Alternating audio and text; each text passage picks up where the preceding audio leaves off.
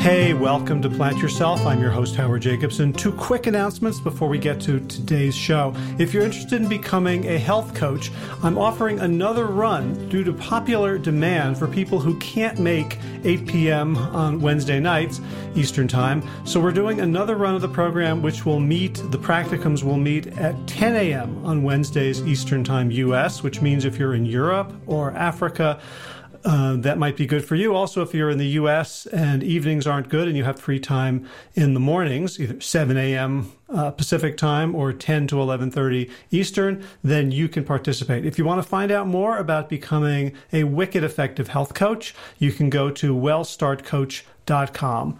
Second thing is, if you're not aware of it, Josh LaJaunie and I have a book that is free on Amazon Kindle. It's called Sick to Fit. And if you just go to Amazon and search for Sick to Fit, you'll be able to download it for free and read it on any Kindle-enabled device, even a phone, smartphone, tablet, computer, whatever. All right, let's get to today's episode. This is the Plant Yourself Podcast. I'm Howard Jacobson of PlantYourself.com, Sick to Fit and Well Start Health. This podcast is part of my mission to help you live a brave and brilliant life.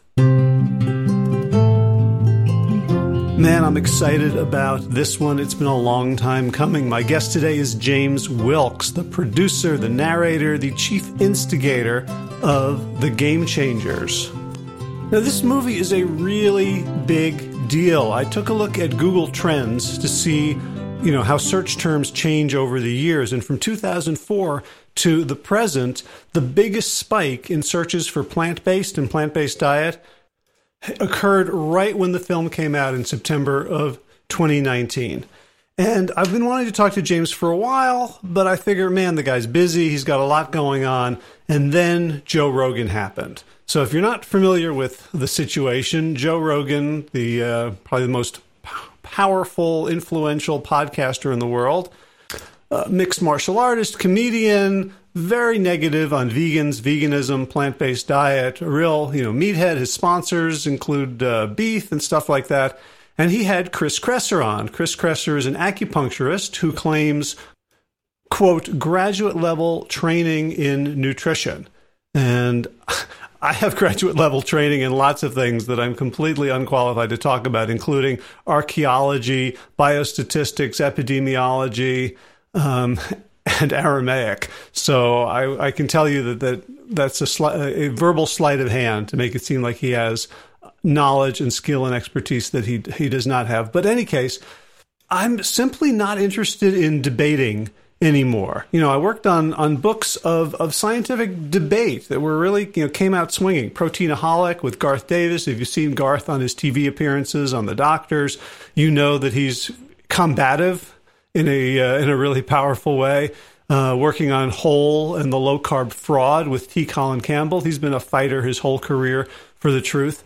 And I found that, when I was in that world arguing, I didn't like myself. I didn't like conflict. I didn't like the fighting, the debating. At a certain point, I'm like, you know what? What I really enjoy doing is talking to people who already get it and help them implement it in their lives. And that's really my sweet spot, and that's where I like to be. But when I heard that The Game Changers had been, quote, debunked on Joe Rogan, I didn't care all that much. I'm like, okay, well, what's the big deal? But then I found out what the big deal was. On the Wednesday night before Thanksgiving, I went to an Ultimate Frisbee pickup game in Asheville, as one does. It's part of, it's an American tradition to play Ultimate Frisbee in cold, wet, rainy conditions right before the holiday. And I was out there tossing the disc, warming up with a couple of people, a guy and a gal whom I hadn't met before, young people, I would imagine in their 20s. And they know each other, and they're having a chat, and I'm just sort of throwing the Frisbee and keeping my mouth shut. And the guy starts talking about he's been on a plant-based diet, eating mostly plant-based for a while. And the gal says, oh, yeah, I've been hearing about that. I got curious. I thought about trying it. But, because there was this movie, I don't remember the movie, and then he goes, oh, yeah, it was The Game Changers. And I'm keeping my mouth shut because I'm just here to play Frisbee. And she said, yeah, I was going to see it, But then it was totally debunked on Joe Rogan. And it turned out to be a whole bunch of lies and propaganda and bullshit. And so I don't even see the point in seeing it. And at that moment, I understood why this sort of public debate matters. And so I opened my mouth and I explained that I am a writer and a researcher, and I've contributed to several books on nutrition, and that the movie actually had its facts completely right, and Chris Kresser doesn't know what he's talking about. And maybe I saved her. Maybe I gave her just enough doubt that she was willing to go back and watch the movie. Then I got to watch James Wilks on the Joe Rogan podcast debating Chris Kresser. And I've got to say, it was so uncomfortable for me because it was combative. They were talking over each other. They were arguing in a very forceful way.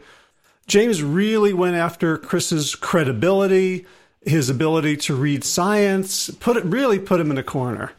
And I'm watching it in bed on my computer, and I have to keep turning it off.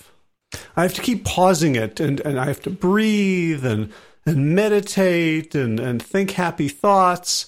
And I keep complaining to my wife how hard this is to watch. And she's like, you know what? It's because you just don't like conflict.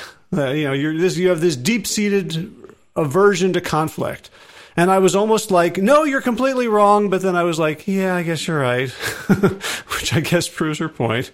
But I made it through because I kept thinking of that young woman on the Frisbee field whose life could be saved, family members' lives could be saved, and the whole planet needs this message, needs to understand what's at stake here.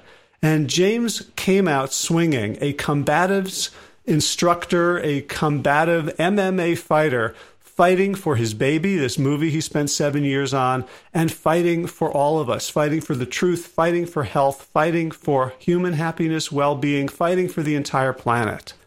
So just a couple of quick items of business before we get to the conversation. First is, it's New Year's coming up. If you have made resolutions in the past and they haven't stuck and they've kind of fizzled out, maybe what you need is a coach, and maybe I am the coach that you need. If you want to take a look at my most popular program, a year of unlimited laser coaching. These are short 15-minute coaching sessions scheduled at your convenience by you, IKEA style, with my online calendar. And the calls are all recorded, and you get an email following each one with the recording and with the homework that we've agreed upon. And the price for an entire year of this, I'm sure, will surprise you by how low it is. And so if you're interested in finding out more about that and getting someone on your side who can really help you navigate, I've helped thousands of people achieve their health goals. And I know how to do it. And I know what the common mistakes, pitfalls, wrong turns, detours are. And I also know what are natural dips in the process that may feel like failures and that actually aren't, that are actually empowering moments that you can get up from if you understand how. So just go to plantyourself.com/laser. That's LASER, all lowercase. If you're interested in making 2020 the year you get healthy, I have 3 slots available for January 2020, and I would love for you to be one of them. Second thing is the Josh Howie retreat in New Orleans is not quite full. So if you want to go to Sick2Fit, that's sick, the number 2, fit.com/NOLA, NOLA, again, all lowercase, sick2fit.com/NOLA. You can find out about the Josh Howie retreat in the most decadent city in the United States. We're going to show you how you can live healthy, how you can eat well, how you can move in New Orleans, Louisiana, the Crescent City, the birthplace of jazz. And we're going to create a family there of everyone who shows up. It's going to be similar to the retreat that we held in Pittsburgh last month, in which we're going to start sharing some of the testimonials from the folks who participated in that now that they're back in their home environments and have a little bit of perspective on what went on that weekend. And I can just tell you it's going to be a truly amazing, transformative experience. Again, sick2fit.com/NOLA. All right, let's get to it now. Straight from his audition for the Plant Yourself podcast on the Joe Rogan podcast. Without further ado, James Lightning Wilks, welcome to the Plant Yourself podcast. Oh, thanks for having me on, Howard. Appreciate it. Well, it's only been 5 years that I've been trying to get you, and there was a long period of time where we knew about the film, but you weren't really talking about it publicly. So, I think almost everyone who's watching this and listening will know that you are the guy behind The Game Changers, or one of the two originals, and one of the leading forces behind the film. And there's been a lot going on lately, but I'd like to start with just like way back in those days, like what made you want to make what turned out to be The Game Changers at the very beginning? What was the impetus?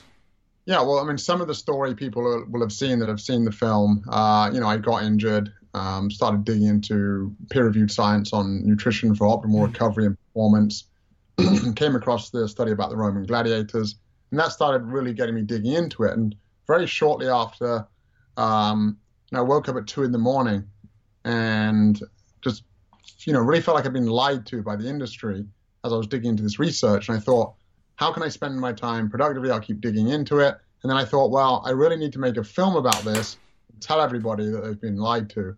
And that's sort of where it all started. And roughly what year was that? This journey started around 2011, going into 2012, yeah. So that was roughly right around when Forks Over Knives came out. Was that, did that sort of play into your thinking, like, oh, let's make a movie? Or were you like, why a film? Why not a book? And like, who are you to make a movie? Yeah, I'd already started filming some bits before I saw and heard about Forks Over Knives. But I think when I saw it, I probably thought, I could also make a documentary. So I think it probably made me realize that it was possible. Talking to Brian Wendell, I waited around till the very end of the screening and talked to Brian, and I thought, yeah, this is doable. So I'd already started on the journey, but not really, probably wasn't believing that it could be a full documentary at that point. And what resources did you think you had? Because like you didn't come from the plant-based community. You had been a sort of, meathead in this world. Like, how did you first approach people whom you thought could help? Well, yeah, I didn't know anyone in the plant-based community, and I also didn't know anyone in filmmaking. I didn't have the funding, really. So, I started really researching who was in the space, and who was representing the scientific consensus, and that's when I started trying to interview the experts and then also the athletes. And again, it was just really reaching out, waiting till people were coming to LA because I didn't have the funds to fly anywhere. But of course, once I got the initial material and I worked with Joseph Pace, who is the other producer and one of the two writers, we started working on ideas, and then it just sort of snowballed from there. So very little resources to start with. But I think if you believe in yourself and, you sort of set goals and you work really hard at it, it's possible to achieve them. So that's what we did. Right. Now, you worked really hard and you achieved the goals, but there was more than that. There was also there was something about the mission that was compelling to other people. So when you first started talking about making this documentary, what did the mission sound like in your head and out of your mouth? Like, what was it going to do? Well, I think we wanted to dispel the myth that you need, meat and animal products to be strong and healthy. And then we also realized this sort of underlying myth, this real men eat meat myth.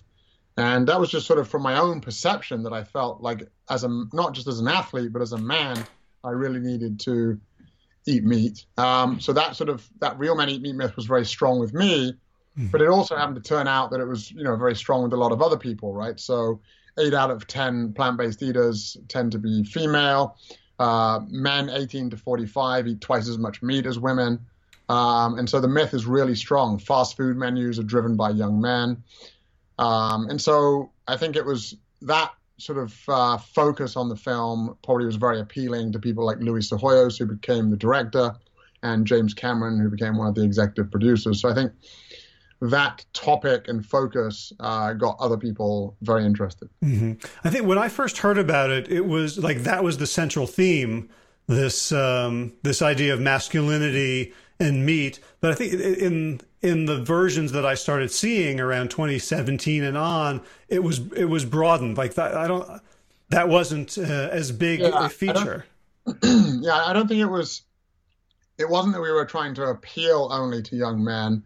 I think it's important that the film doesn't put that demographic off, if that makes sense. So we've had a very wide array of people, from sort of 80-year-old grandmother coming to me and saying, "Oh, you know, I have heart disease and I'm feeling much better now, and my blood works better after I've switched after watching your film," to like the 15-year-old sort of wannabe athlete that's working out in the gym a lot. So we've had a very wide range of people that are very interested in the film, but I do think it was important that the way that we approached it, it didn't put off young men, especially young men that are into sports and athletics.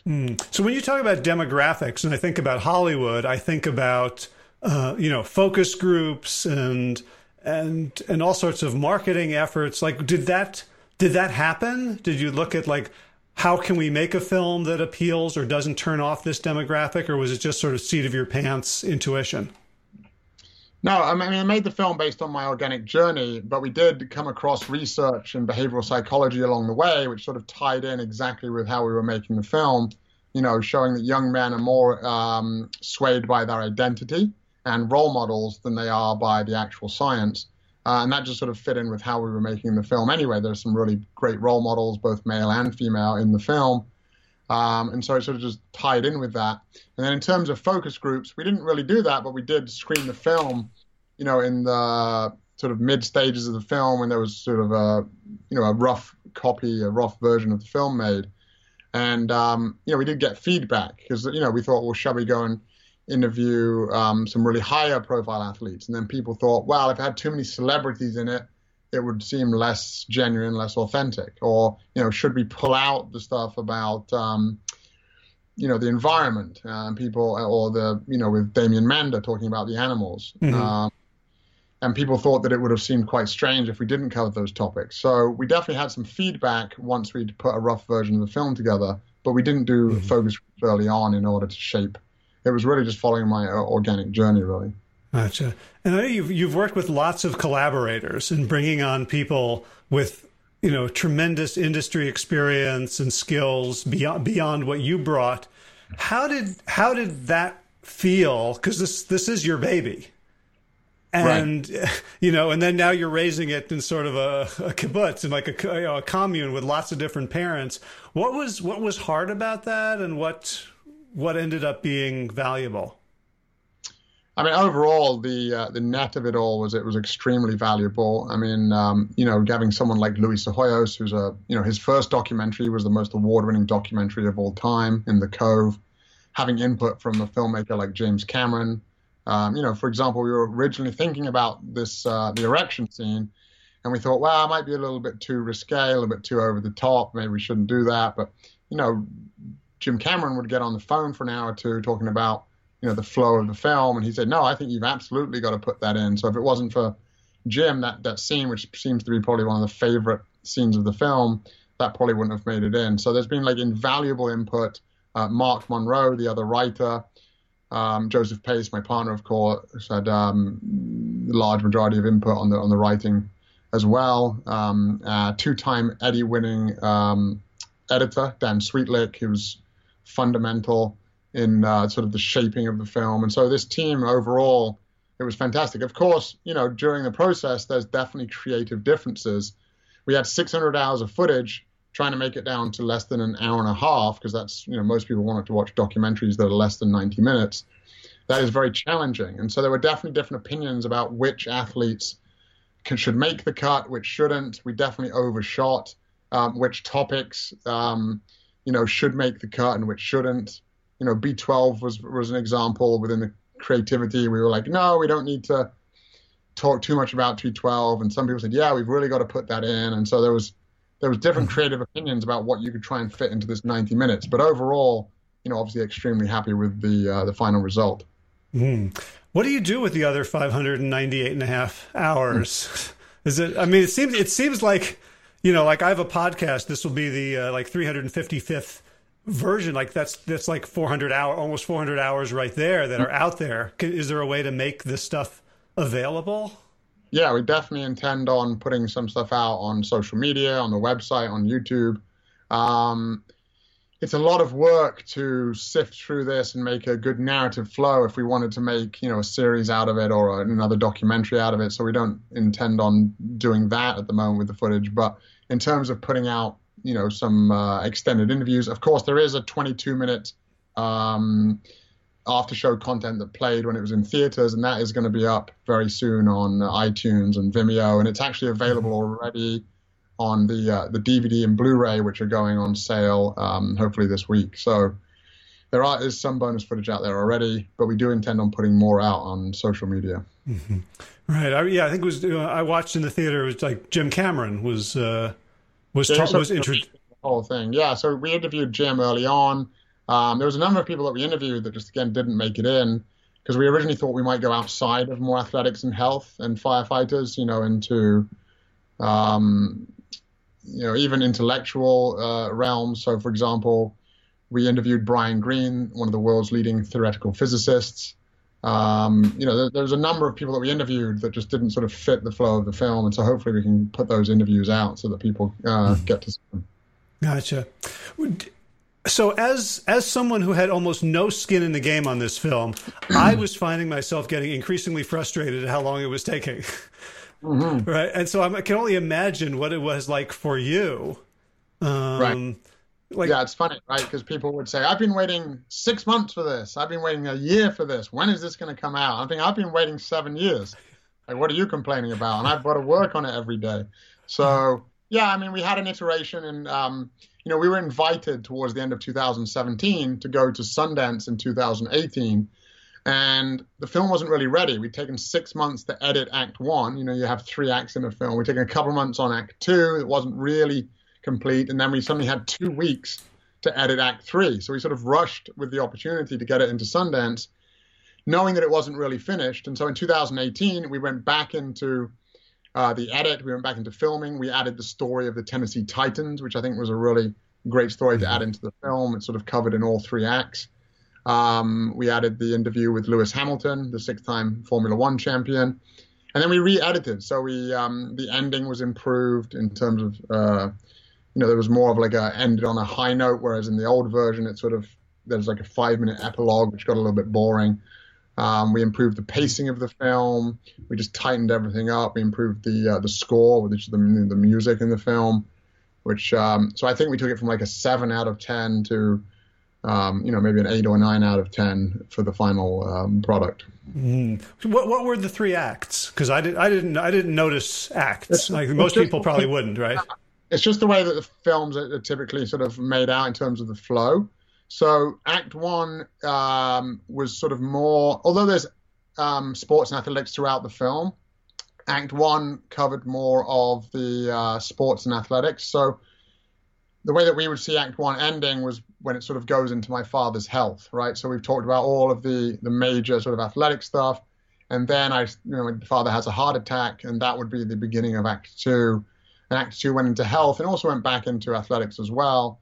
And then Act 3 would sort of be, the environmental piece, but then also summing up of, the stories of the Tennessee Titans, of Patrick Baboumian, of Scott Jurek, and sort of wrapping up in Act 3. So that's the sort of way that we sort of saw it flow. I see. Okay. And what was the reaction when you first started showing it outside of, plant stock and very friendly communities?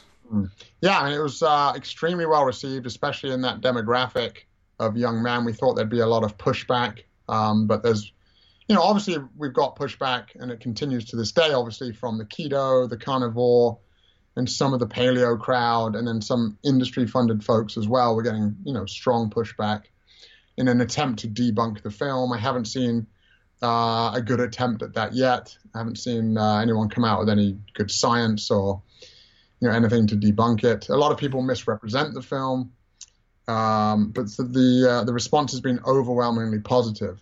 In terms of misrepresenting, people will say, "Oh, well, the Game Changers claimed that the gladiators were 100% vegan, and here's how this isn't true. And if we can prove that wrong, then the whole film falls apart. Well, we didn't claim that. So Fabian Kent, the archaeologist that we interviewed that analyzed the bones, he didn't even say they were vegetarian, let alone vegan. He said they were predominantly vegetarian. Of course, he can't really show exactly what every single gladiator was eating. You can analyze the bones, you can tell what the pattern looks like, and it looked like it was a plant-based diet, at least predominantly coming from plants. And then I said I couldn't believe that they ate mostly plants. But then, the other side tries to turn around and say, oh, they said they were vegan, and here's why they're not vegan. Well, that's a straw man argument. You're not even attacking, the claim that we made in the film. You're misrepresenting it. So there's been no good rebuttals, scientific or otherwise, of the film that I have seen to date. And I would, I'd appreciate it if someone could try and point something out that was factually wrong. Then I would be open to changing my mind, but that hasn't happened. Right. And I wanted to talk about that because you, watching the movie, as you said, like maybe 1% of the science that went into preparing for the movie came through in the movie, but it felt like you took really seriously getting absolutely everything right. And it seemed like in the Joe Rogan podcast, which I hope we'll talk about in a little bit, you mentioned what the health a couple of times in terms of being a little bit fast and loose with the comparisons between smoking and processed meat. Well, yeah, I don't think my claim wasn't that they were being fast and loose. My claim was that people were confusing a claim that we made where we were drawing parallels between the smoking industry and the meat industry in terms of misleading people in the playbook in which they used to, mislead studies and the funding and the marketing, versus in What the Health, they made a direct comparison between, the cancer risks of smoking and the cancer risks of meat eating. I'm not trying to put down any of those claims. It just wasn't a claim that we made. And we wanted to make sure that we were conservative on the science. So for the environmental pollution, we could have brought up bigger figures. We wanted to go with a very conservative figure by a very well-respected organization when we talked about the environmental claims, for example. And we just made sure that every study that we represented and put in the film was reflective of the totality and preponderance of the evidence, essentially. Because one thing I really got, and I don't think I understood this until today, finishing the Joe Rogan podcast, is how much of this film was made by a combatives instructor in terms of you produced this film as if your life was on the line, or as if the life of a client, there could be no room for error, that this was the most important thing in the world, and you had to prepare for absolutely every eventuality. It looked like military precision contingency planning that went into producing the integrity of the science. Yeah, I mean, to me, it's just really important. One, I really want to find out what the truth is, and I don't like being lied to, and I certainly don't want to misrepresent anything or mislead anybody. So number one. Number two, we're talking about the health of millions and millions of people that will watch the film. So I think it would be a real disservice if the science wasn't absolutely fact-checked. And, fortunately, the American College of Lifestyle Medicine has reviewed the film and worked with a CME provider to get the film accredited for doctors and nurses all around the United States. They're working with their 16 partner organizations around the world. It's the first time that a documentary has ever been accredited by the Defense Health Agency, which is, the Department of Defense's arm, which deals with what the military should be eating for both warfighter effectiveness and for their health. And the Special Operations Medical Association, another entity which has endorsed the film for its science. So, yeah, I'm very glad that we really took our time to make sure that the science was reflective of the totality of evidence, and that it sort of shows that we did that by the endorsements and accreditations that we've been getting. Right. And you also very intentionally went outside the usual suspects, right? Campbell, McDougall, Furman, Esselstyn, to people who are consensus. Yeah, I mean, I think, again, there's small minutiae that people agree with within the consensus, And I think there's some amazing doctors that have been in the space, but in large part, their stories have been told already in other documentaries. And people would say, oh, well, they're very skewed towards plant-based diets. But some of the experts that we interviewed for the film, people don't realize because that lower third on the screen is only up for a few seconds. So people might not realize that we had the chair of nutrition at Harvard speaking in the film, the chair of anthropology at Harvard, the president of the American College of Cardiology, the lead delegate of urology for the American Urological Association. So we had experts in their field that were representing the scientific consensus.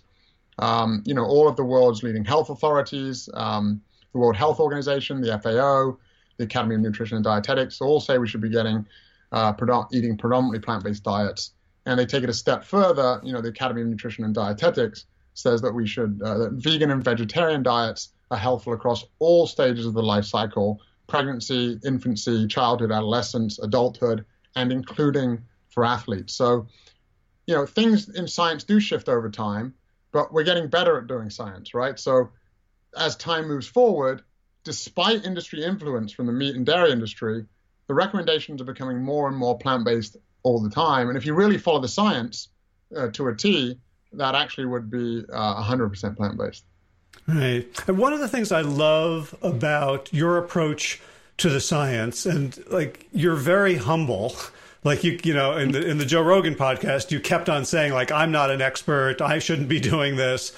Right. I'm not that smart. I don't, and all that aside, like, the thing that got me was, like you said, you're old. Like, so.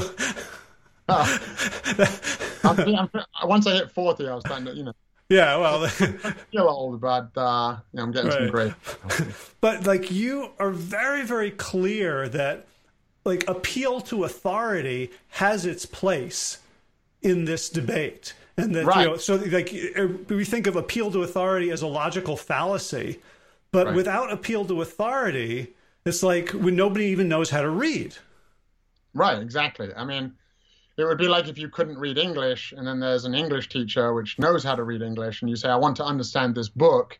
And then you say, well, I'm not going to accept the English teacher's interpretation of the book, even though they're the only ones that can read English. I mean, it's just like ridiculous. So, yeah, so there is, people are saying that I called out the appeal to authority logical fallacy, but then I used it. But they must have missed the part where I said, but in the real world, we have to rely on experts, right? And so unless you know how to read the scientific data yourself and you have a lot of time, it would basically be full-time, right? It would be a full-time job, because to suggest that you are going to understand more about the totality of evidence, because it's not just about reading one study or one meta-analysis, it's looking at the totality.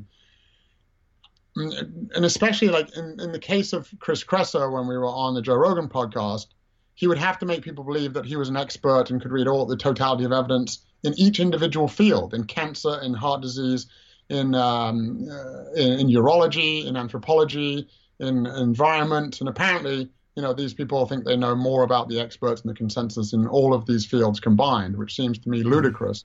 So we do have to rely upon experts in the field. I'm not saying that you should always take what they say to be true, but I think that's the best that we've got. And so, sure, I don't mention that I have a science degree. So I have, and especially it looked at soil types and land use and this type of thing. So when we're talking about B12 in the soil, I could invoke that and say, actually, I have a 4-year degree that I studied this in. But I don't bother doing that because, to me, it's not my opinion and evaluation of the science, the totality of science. The film really was reflecting the scientific consensus and interviewing experts in their individual fields, which were representative of that. So to me, when Chris Kresser was trying to debunk the film on Joe Rogan, it was Chris Kresser's interpretation versus the consensus and the representation of that consensus. It wasn't Chris Kresser and his interpretation versus James Wilks and my interpretation. I was merely putting a film out there showcasing the science and the scientific consensus. Right. So let's talk about that that podcast a little bit. So, and I'll start with it with a call out of myself, like a little anecdote. So I I saw that Joe Rogan had done the thing with Chris Kresser, and I was not going to watch that. Like, what was the point? I was just going to get high blood pressure. And then I heard that you were going to be on, and I kind of felt like, like this is just going to be like, what's the point? Like, I'm beyond needing to be convinced of anything.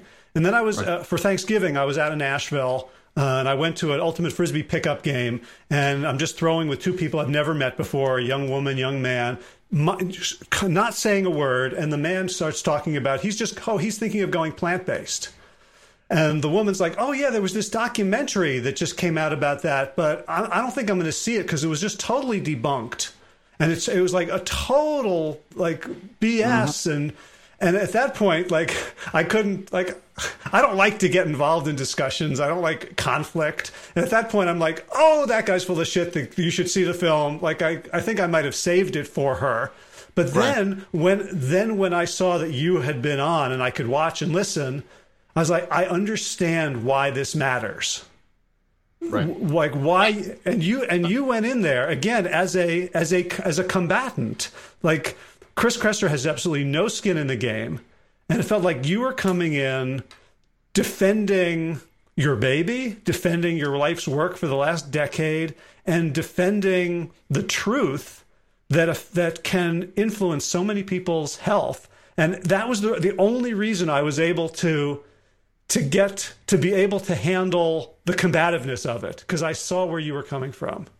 Yeah, sure. I mean, I'm watching it back. I do feel I was a little bit too combative. But of course, the 7 years or whatever making the film, Chris Kresser thinks that he can spend 7 hours making notes on the film and then 3 hours just debunking it.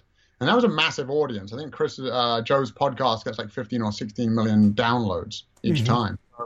And especially in that young sort of male demographic. So for him, I did feel a bit combative, and I felt like, people saying, well, I kept interrupting him. But Chris Kresser had 3 hours on the previous podcast just attacking the film nonstop without any interruption.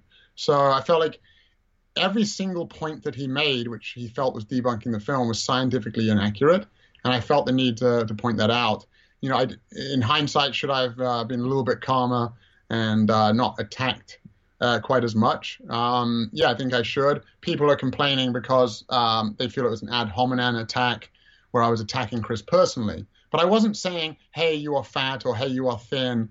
I was calling into question his credibility to interpret the data, and I do not feel that he is qualified. He said in an email to me previously, I've got so much going on, nutrition is just basically a small part of what I do. And I just don't think he has the scientific training or the wherewithal to, and I think that was quite evident from asking him certain questions, that he doesn't have the ability to interpret the evidence. Well, and it's fine to not have the ability to interpret the evidence, but it would be irresponsible of me to go to the Navy SEALs and try to teach them how to disarm somebody with a gun, right? I've studied Systema. I've done 150, 200 hours of training, right?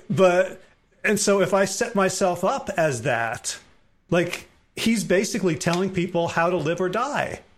And, I think it was absolutely, like, that's what got me over the hump of, oh, this is so unpleasant. They're yelling at each other. Like, can't we all be friends? It was like, he has done something that is irresponsible and has consequences. Totally. And that's why I felt like it had to be pointed out, and that's why it was a bit emotionally charged and combative for that very reason. But also, like, I mean, honestly, like, the biggest thing that you debunked about the debunkings of the film was, like, people were saying, oh, James didn't spend 1,000 hours. Like, let's do the math on that. Or and then from there, oh, we didn't see him do an hour of battling ropes. Right, like that would have been a hell of a documentary. We interrupt this movie to show you the entire footage. Like, you came across as the most knowledgeable person about nutrition that I have ever heard. And I know who the scientific advisors for the movie are, and I know but you have synthesized this in a way that balances everything, and you can express it in really, really clear, simple terms for lay people. Like, I wanted to like be the Wizard of Oz and just give you a PhD Yeah, I think, I do feel like I've learned a lot, but it really is down to the team and the advisors that have helped me understand that. Of course, my own research as well. But if you take, I did ask if we could have David Goldman, Chief Science Advisor, come on the podcast with Chris Kresser and Joe, and unfortunately that was turned down. My guess is that Chris probably wasn't a big fan of having David on the show, because in reality, David knows a lot more than I do about nutrition. And if it got really, really technical, then David could have stepped in. But I appreciate you. I appreciate you saying that. Right, but I mean, in some sense, this was theater, right? It is Joe's theater and Joe's show, and as you're saying, it's almost like what you were saying about young men follow identity more than data and research. Like you and Joe, like I felt like it's at a certain point something changed, and he's like, "Oh, I get what James is and what he cares about because I'm the same deep down." Right. Like we're I think deep down, Joe does want to know the truth. I think he's had people on the show which have unfortunately swayed him in a different direction, and I think he realized that Chris really shouldn't be on there talking about nutrition. My guess is, unless we have like a part 2, my guess is that I'm guessing Joe probably won't have him on again, because I feel like he's been exposed, to show that he really shouldn't be giving people nutrition advice. Right. So from your perspective, what has the effect of the film been in the world?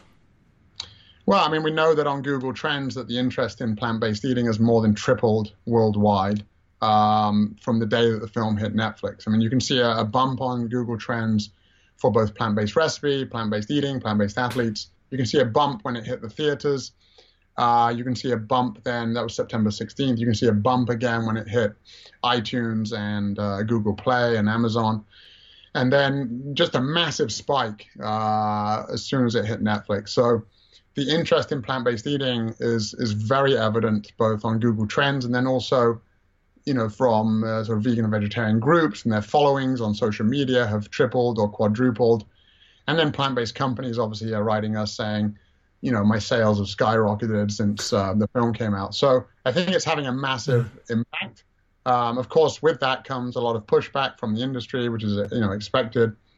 But just the conversation, really increasing, and then across, the different demographics than perhaps would have been reached before, right? So you sort of had an older demographic that were more concerned about their health, heart disease and diabetes, whether they'd had it themselves or whether their friends were having it. That was sort of happening before. And then there was sort of the younger group caring more about environment and the animals, perhaps a little bit more left-wing folks caring about that in general. But then this sort of athlete demographic, younger people caring about sports and performance. I don't think we'd really hit that demographic with plant-based eating before. And I think they're such a key demographic. So I think those are the big the impacts that the film had, is affecting those folks. Wow.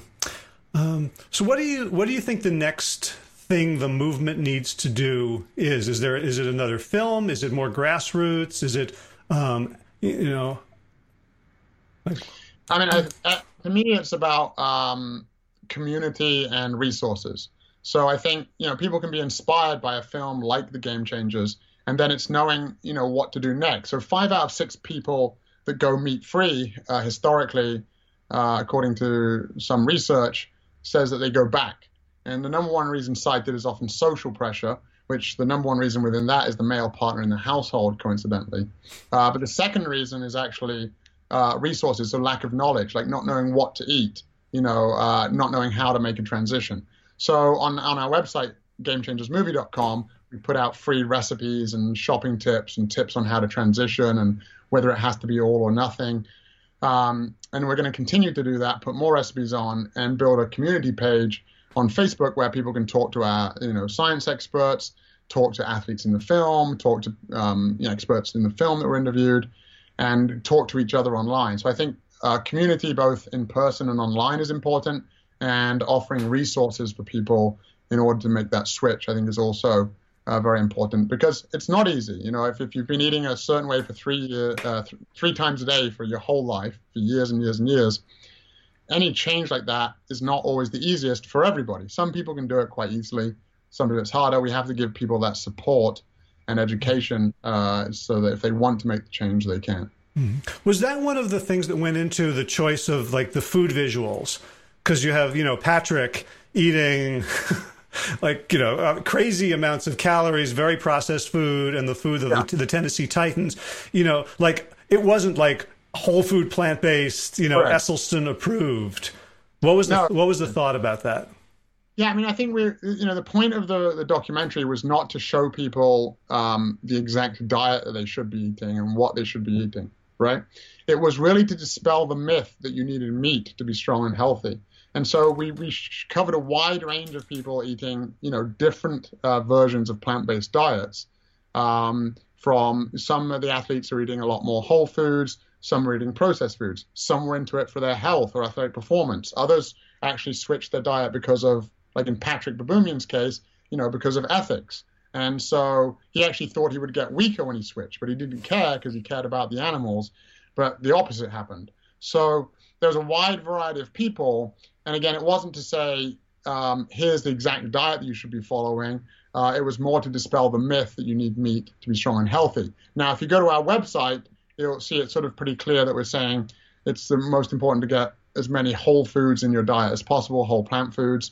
And, but we also say it's not all or nothing. So if people think that they either have to be, let's say low fat, whole foods, only a B12 supplement, or they can stick with their current diet, most people are probably going to stick with their current diet. So I think perfection is the enemy of good in this case. And although I think it would be great if everyone went on a whole foods diet, completely plant-based whole foods, I think we have to give room for some people and meet people where they're at, whether it's eating still some animal products or some processed plant foods, even if that isn't the healthiest thing. Again, hoping that they'll shift more towards whole plants in the end. Right. I think that's one of the, very robust findings of social science is that when people take one little step, now all of a sudden their identities can allow them to take other steps without, like now, now going from meatless Mondays to all on vegetarian is confirmation as opposed to cognitive dissonance. Yeah, correct. And again, that's not for everybody. Some people, they can jump in overnight. They can be very inspired. They've got the willpower. Maybe they're eating quite a lot of fiber already, so the increased fiber all of a sudden doesn't bother them. But for other people, they don't have that willpower. They don't have the drive. They might not be eating hardly any fiber at the moment. 90% of Americans are deficient in fiber. So that big dump of fiber all of a sudden every day from whole foods could bother them, give them more gas and bloating, and that could throw them off altogether from trying it again. So I think you have to sort of be open to both approaches, going all in overnight, but probably for more people than not, taking your time and incorporating more plant-based options. And that basically will end up pushing out and displacing, the highly processed foods and the animal foods as well. All right. So I have a couple more cinematic questions for you. One is the inclusion of Arnold Schwarzenegger. Mm-hmm. Like that felt like a coup. Especially because of his history, his incredible outsized influence in the bodybuilding and He-Man community, and because of that line from that film, right? You hit like a vegetarian. Like for him to acknowledge the change, how was that just Jim Cameron saying, "Hey, you want to do this?" Like, what was Arnold's evolution, both in terms of his diet and in his willingness to help out with the project? Yeah, I mean, so first of all, it was Jim Cameron that put us in touch and told us that Arnold was eating much more plant-based these days. Arnold is eating plant-based for two reasons, more plant-based. He's not 100% plant-based, so he doesn't drink dairy. It really hasn't, because he thinks it's for babies. And then also, he's cut down about 80% of his meat. So he's eating a lot more plant-based than the general population, and a lot of whole foods are plant-based. So, and that's the thing. Like we say, it doesn't have to be all or nothing. It's all or something.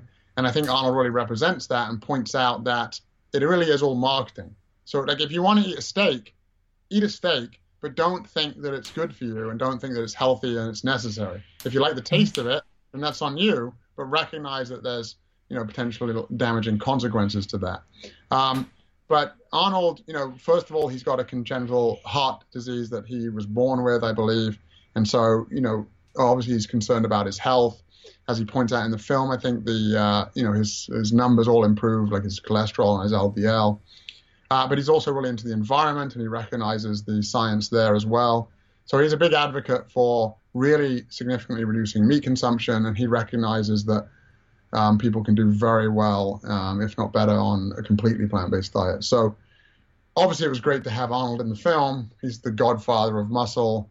You wouldn't expect, he's the opposite of what you would expect, right? You would think he would be like meat, meat, meat, meat, meat. And he certainly was back in the day, but he started reading, some of the literature as well and talking to experts, and recognizes that getting the vast majority of your calories from plants, if not exclusively, is the way to go.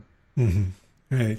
And the other person who kind of stole the show, as you alluded to, is Dr. Aaron Spitz, mm-hmm. with the erection studies. Like, who came up with that idea, and like how did that come about behind the scenes? Well, funny, I was searching. I was looking at blood flow and looking at doctors who were advocating more plant-based eating, and Dr. Spitz's office just happened to be like 1,000 yards from my house, and so he just happened to be the lead delegate for the American Urological Association that represents to the American Medical Association. And he was advocating plant-based diets for both prostate, to reduce or reverse prostate cancer, and also for erectile dysfunction, to minimize or eliminate that. So we actually interviewed him once, and then later on, I think we were talking with Dr. Greger from Nutrition Facts, and he was mentioning this penile plethysmograph where you can test erectile function. And of course, he said it hasn't been tested before. This device exists, but food has not been tested before. We know that for like over 20 years, we've seen like arterial blood flow has been impacted negatively by a heavy animal-based meal. And so the arteries to the penis are some of the smallest in the body. And certainly, urologists consider the penis the canary in the coal mine, if you will. It's the barometer for men's health. If you've got erectile dysfunction, you've basically got, artery disease anywhere is artery disease everywhere potentially. So you're very likely to have heart disease and a heart attack at some point, right? Mm-hmm. So that's sort of in the long term, it's a marker. So we thought, well, it'd be interesting to see in the short term, in the smaller arteries, it should have more of an impact. And we already know, like in the brachial artery in the arm, you can have up to 50% reduced endothelial function, within 2 hours of a meal, and it can last 6 to 8 hours. And so we thought it'd be really interesting to try. We'd already done the experiment with Dr. Robert Vogel, with the athletes looking at the milkiness of the blood in the centrifuge of the test tubes. So we thought it would be interesting to try this penile plethysmograph. And so I talked to Dr. Aaron Spitz, and there's the best brand for that is known as the Rigiscan. And so, we gave that a try, and, behold, the results were, sort of as we anticipated. Right. I was wondering, that was like the one point in the film I was wondering about, like how you set up the cameras, and because it was the one thing that wasn't sort of, like candid camera, like you were going to capture their reactions in real time. It wasn't going to be, like a documentary, like, oh, hi, come in. Right. Like this, like, what did you do to get maximum possibility of impact from the reveals? I mean, we had a lot, I think we had maybe 3 or 4 cameras running in that room when Dr. Spitz was giving the results, and we just kept rolling. So we were, fortunate to capture some really authentic moments of the athletes laughing and sharing stories and making jokes. I think they just became very relaxed. The results were given on the second day, or maybe the third day. Yeah, the third day, because it was 2 nights, and then the third day was the reveal. And it was just very natural, organic responses that we got. And we were just very fortunate with those athletes. In fact, the night before it all started, the 3 people that originally agreed to do it for the filming all backed out. I think they weren't too, they were worried about, their erections being caught on camera or something. And so understandably, So they pulled out, and so I scrambled to get 3 more athletes to come in, and we were very fortunate that we were able to get them involved. Yeah, they were very personable. Yeah, and they had great chemistry between them. And one of them, I'm not sure about the other 2, but one of them is completely plant-based now after that. Yeah, so one trial learning. Yeah. Mm-hmm.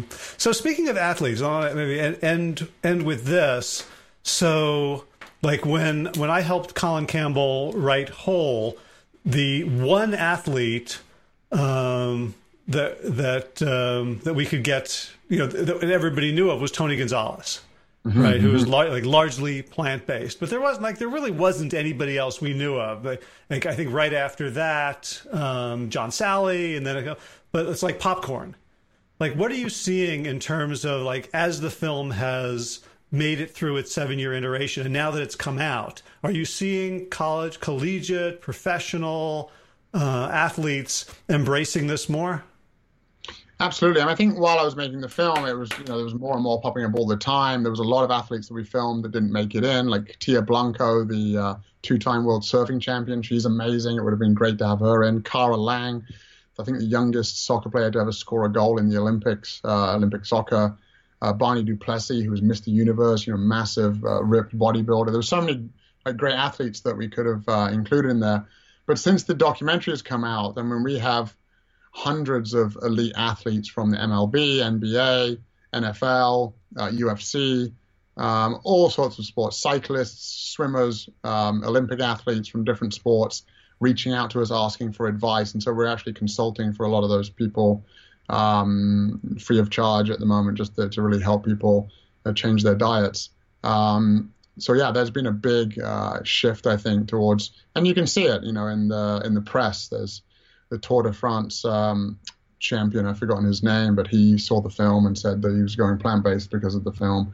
So I think the film has really made a sort of global shift in people's perceptions of what plant-based eating can be, especially for athletic performance. Wow, that's so exciting. I remember I talked maybe a year and a half ago with some folks from the Chicago Bulls organization, the basketball team, and there was such a reluctance.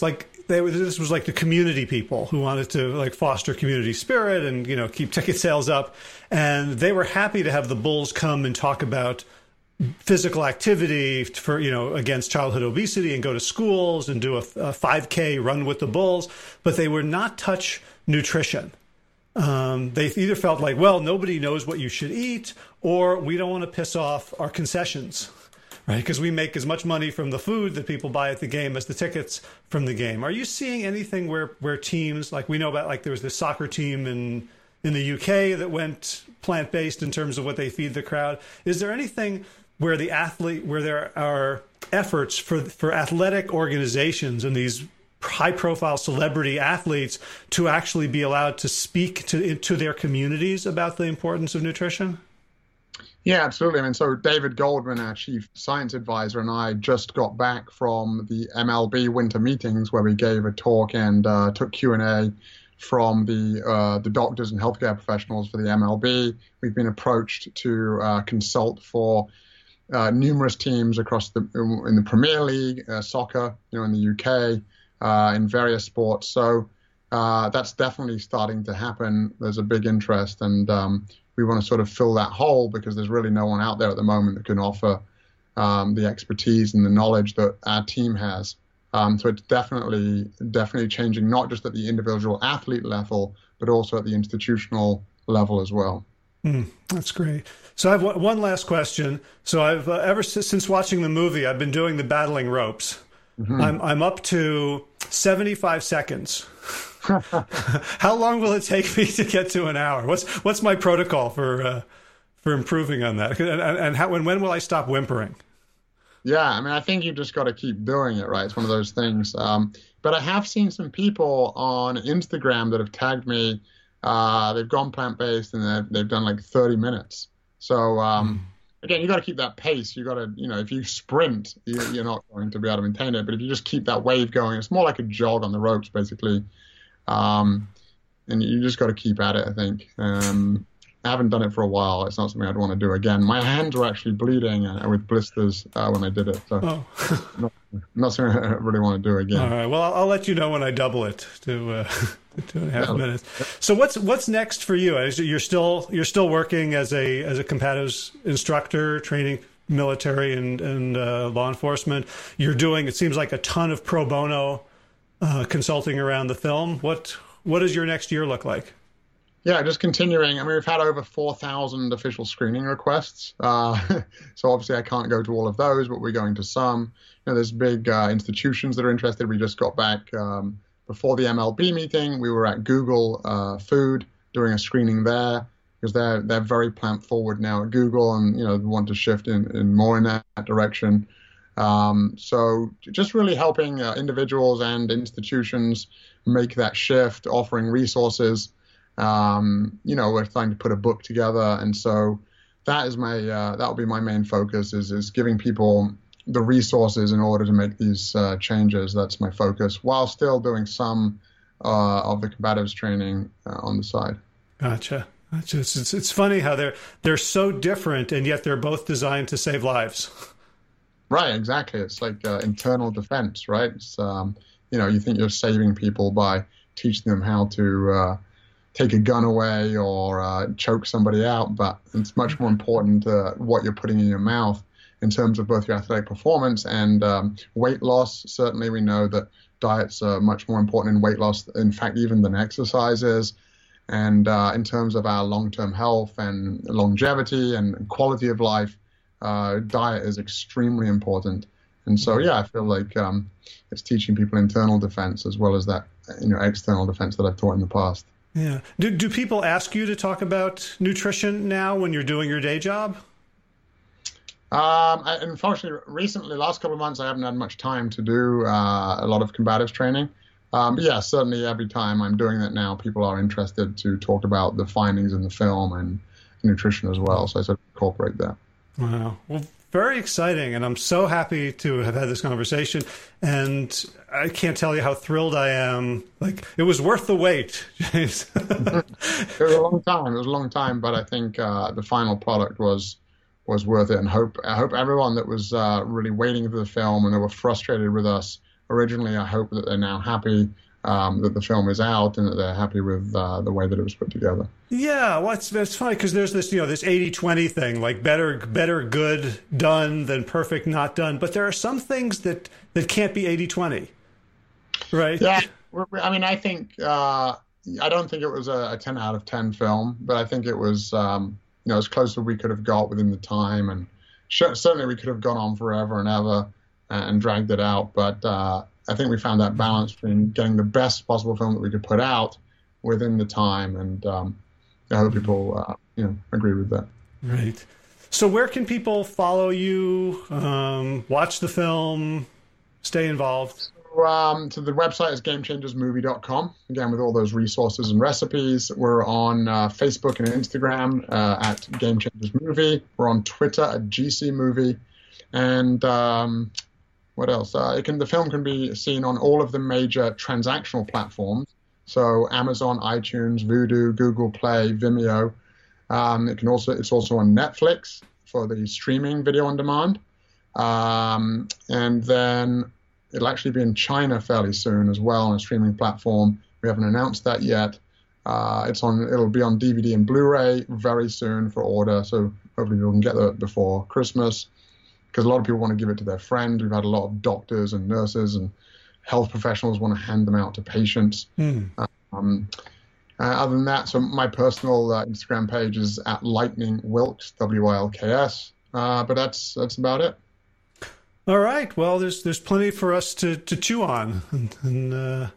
So again, thank you so much for all the work you've done for the heart, to like, just to see combatives is just, like violence, but to see combatives with heart, like that feels like very warrior, like in the best capital W sense of someone putting themselves on the line for the good of the community. So I really want to honor you for the movie, for going on Joe Rogan and battling ropes for almost 4 hours, and for the spirit that you're bringing to this. It's just a delight. Well, thanks so much. But I do want to give a shout out to all of the people that have been involved with making this, because it really took a massive team to put it all together, and also support from my family and my wife Alicia. It's like, without the support of the team and without your family support, it's very difficult to achieve these objectives. So I really shouldn't be taking even the vast majority of credit. I should really be giving it to all the people that were involved in getting this done. Mm-hmm. All right. Well, I could do the rest of my podcasting career just on the coattails of the Game Changers. So there's plenty of people for me to talk to. Awesome. Great. Well, thanks for having me on, Howard. Appreciate it. Thank you. Be well. All right. I hope you enjoyed that episode with James Wilks. I know I did. It was one of the highlights of my podcasting career. And I got to say, it got me thinking that, Joe Rogan has so much influence. And I kind of want some of that. I kind of feel like, why not me? Why not this message? And what that means is I need help in growing the influence and growing the power and growing the reach of this podcast. And so I want to tell you a few ways in which you can help if you want to. One of them is just to share it. Ultimately, Joe Rogan's influence comes from his reach, comes from millions and millions of people listening, watching, following. And I think the message of this podcast is worthy of that kind of global attention. So if you want to share this episode, other episodes, let people know. If you just get one other person to become a listener to this podcast, then if everybody does that, it doubles. And if it keeps doing that, then we can reach some sort of critical mass. Second thing is, the podcast needs money. When I look at how Joe produces it, he's got multiple cameras, multiple camera angles. He's got sponsors. And I'm sure he makes a very good living from the sponsorship. I don't want sponsors. I don't want that kind of podcast. I don't want to be supported by the nut industry and then start seeing studies that maybe nuts aren't so good for you and have to decide if I squash them, if I ignore them, if I try to bring on people to debunk them just because my living depends on the nut industry. Or the Vitamix industry. What if studies come out showing that blending is really not that good for you and we need to be chewing our food? Or juicing and now fiber, or, and I don't want to I don't know. I don't want to be beholden to any kind of commercial interest. I want this to be me doing a service and you being the client, you being the customer and not an advertiser. Which means that the model has to be a very, very pure, like National Public Radio model without all that corporate sponsorship. Which means you guys need to step up and pay if you want to be the customers, if you want to be the people that I'm serving. And right now I'm paying. I'm still footing the bill for about 3/4 of what is a very lean operation. And if I envision this podcast growing and becoming bigger and better, that means more money. That means hiring people to do the social media to help it grow, which I'm not that great at. I'm not good at it all, and I have no interest in doing.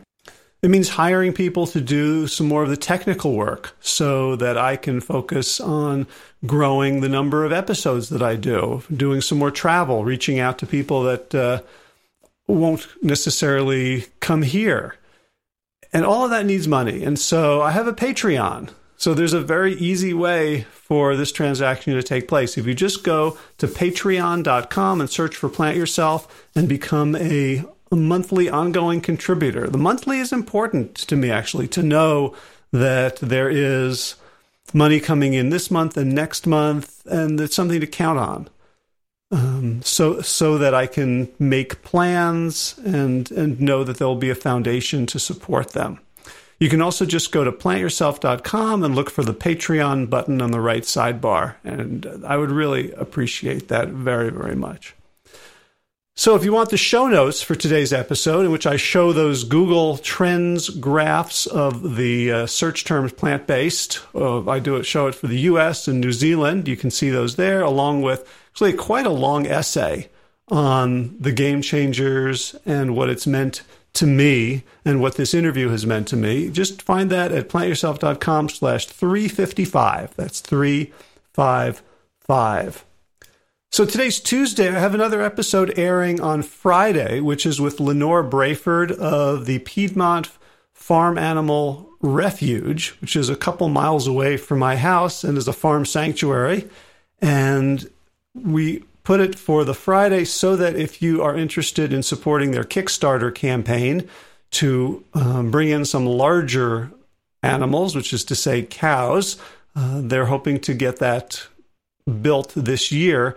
And it's an amazing place, and the animals are such good ambassadors. It's so much easier to just bring someone and show them, look, this turkey is a person, these chickens are people, these goats, these sheep are individuals with loves, with desires, with dignity.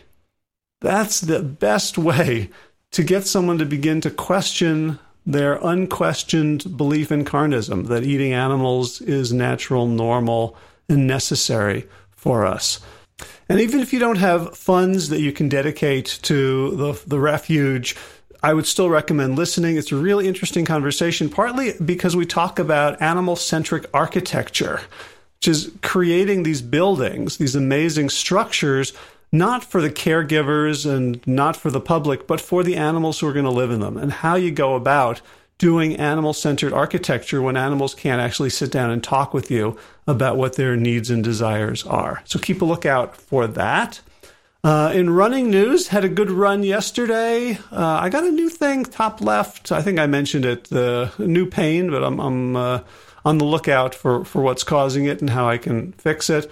I ran to the gym, which is really fun. Like, if I just run to the gym and I just use the steam room and shower, and then someone picks me up and takes me home, the question is like, why am I paying for the gym?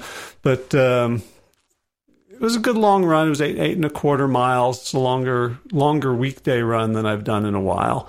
And let's see, in garden news, mostly doing stuff with the bees, which is to say Mia is doing stuff with the bees, trying to save a couple of hives and helping them last through what's looking to be a long and potentially tough winter.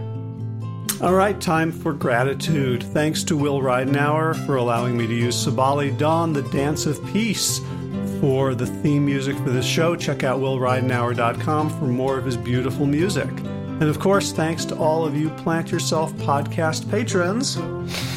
Kim Harrison, Lynn McClellan, Anthony Disson, Brittany Porter, Dominic Marrow, Barbara Whitney, Tammy Black, Amy Good, Amanda Hatherley, Mary Jane Wheeler, Ellen Kennelly, Melissa Cobb, Rachel Barons, Christine Nielsen, Tina Scharf, Tina Ahern, Jen Fulkanovsky, David Bizek, The Mysterious Michelle X, Elspeth Feldman, Victoria Dolomanova, Leah Stoller, Alan Christensen, Colleen Peck, Michelle Landry, Josina, Julianne Rowland, Stu Dolnick, Sarah Durkis, Ramza Circus, Kelly Cameron, Wayne Pedersen, Janet Selby, Claire Adams, Tom Franjek, Jeanette Benham, Gil Lassert, David Donahue.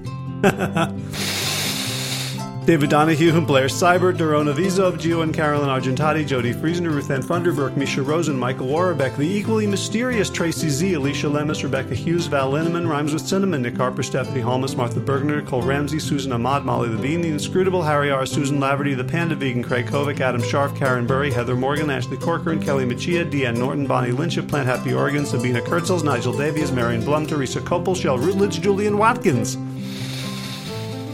Breed O'Connell, Brian Sheridan, Shannon Hirschman, Kate Rolls, Linda Ayat, Julie Lang, Home Hedegaard, Isa Tuzinwa, Connie Hainline, Erin Greer, Alicia Davis, Aviva Lael, Heather O'Connor, Carolyn Jensen, Sherry Orlikoski of Plant Powered for Health, Karen Smith, Scott Morani, Karen and Joe Crabtree, Tanya Lewis, Kirby Burton, Teresa Carell, Kevin McCauley, Elizabeth Rothschild, Kelly Baker Miracle, Ann Jesse, Cheryl Dwyer, Jenny Hazelton, Valerie Peltier, Peter W. Evans, Colleen Harrison, Justine Divitt, Joshua Summermeyer, Dennis Bird, Darby Kelly, Lori Fenney, Linnea Lundquist, Valerie Hummel, Debbie Casilla, Emily Iaconelli, Levy Wallach, Rosamund McAtee, Dan Picorni, Stephen Leenan, Hattie DiMartino, Mike and Donna Kartz, Deanne Bishop, Billbury Elf, Gunter Schmidt, Marjorie Lewis, Kelly Molden, Tricia Adams, Ian Kramer, Nancy Sheldon, Lindsay Bayshore, Gunmarie Hagen, Tracy Gullidge, Laura Heaton, Meg from Mama Says, Rochelle Kennedy, Joan Borstein, Diana Goldman, Stacey Stokes, Ben Savage, Michael Kay, Holly Butler, David Hughes, Connie Rogers, Claire Inglet, Sally Robertson, Param Ganshi, and Amy Daly for your generous support of the podcast. That's it for this week. As always, be well, That's not it for this week. That's it for today. We got another one coming up on Friday. Anyway, as always, be well, my friends.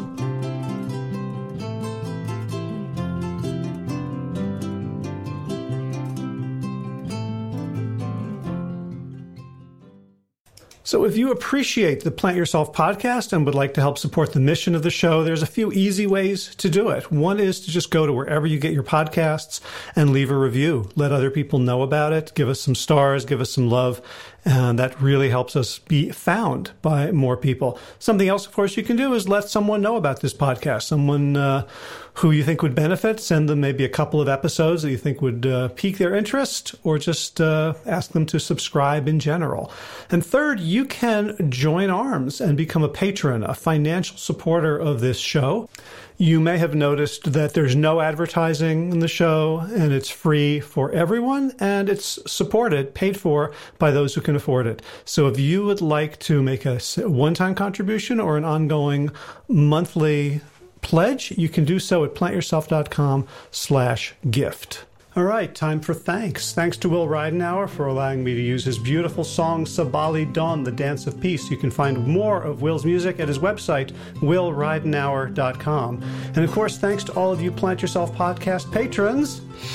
Kim Harrison, Lynn McClellan, Anthony Disson, Brittany Porter, Dominic Maurer, Barbara Whitney, Tammy Black, Amy Good, Amanda Hatherley, Mary Jean Wheeler, Ellen Kennelly, Melissa Cobb, Rachel Behrens, Christine Nielsen, Tina Sharp, Tina Ahern, Jen Filikanovsky, David Vizek, The Mysterious, Michelle X, Elspeth Feldman, Leah Stoller, Alan Christensen, Colleen Peck, Michelle Andrews, Josina, Sarah Durkis, Rhymes with Circus, Kelly Cameron, Wayne Pedersen, Janet Selby, Kara Adams, Tom Franzek, Jeanette Benham, Gil Assert, David Donahue, Blair Cyber, Torona Vizo, Gio and Carol Argentati, Jody Friesner, Ruth Ann Thunderberg, Misha Rosen, Michael Warbeck, the equally mysterious Tracy Z, Aviva L, Alicia Lemus, Rebecca Hughes, Val Linneman, Rhymes with Cinnamon, Nick Harpers and Martha Bergner, Susan Ahmad, Molly Levine, the inscrutable Harry R, Susan Laverty, the Panda Vegan, Craig Kovic, Adam Scharf, Karen Burry, Heather Morgan, Kelly Machia, Deanne Norton, Bonnie Lynch, Plant Happy Oregon, Sabina Kurtzels, Nigel Davies, Marion Blum, Teresa Copel, Julian Watkins, Breed O'Connell, Shannon Hirschman, Linda Ayat, Holm Hedegaard, Isa Tuzawa, Connie Hainline, Aaron Greer, Alicia Davis, Heather O'Connor, Carolyn Jensen, Sherry Orlikowski of Plant Powered for Health, Karen Smith, Scott Morani, Karen and Joe Crabtree, Tanya Lewis, Kirby Burton, Teresa Carell, Kevin McCauley, Elizabeth Rothschild, Ann Jesse, Cheryl Dwyer, Jenny Hazelton, Valerie Peltier, Peter W. Evans, Colleen Harrison, Justine Divitt, Joshua Sommermeyer, Dennis Berg, Darmy Kelly, Laurie Fanny, Linnea Lundquist, Valerie Hummel, Emily Iaconelli, Levy Wallach, Rosamund McAtee, Dan McCorney, Stephen Lehman,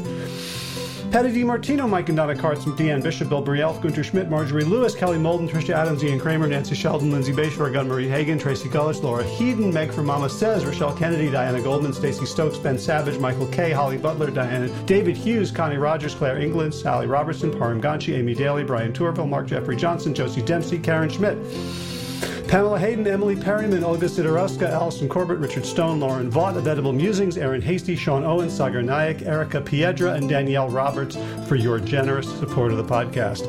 That's it for today. As always, be well, my friends.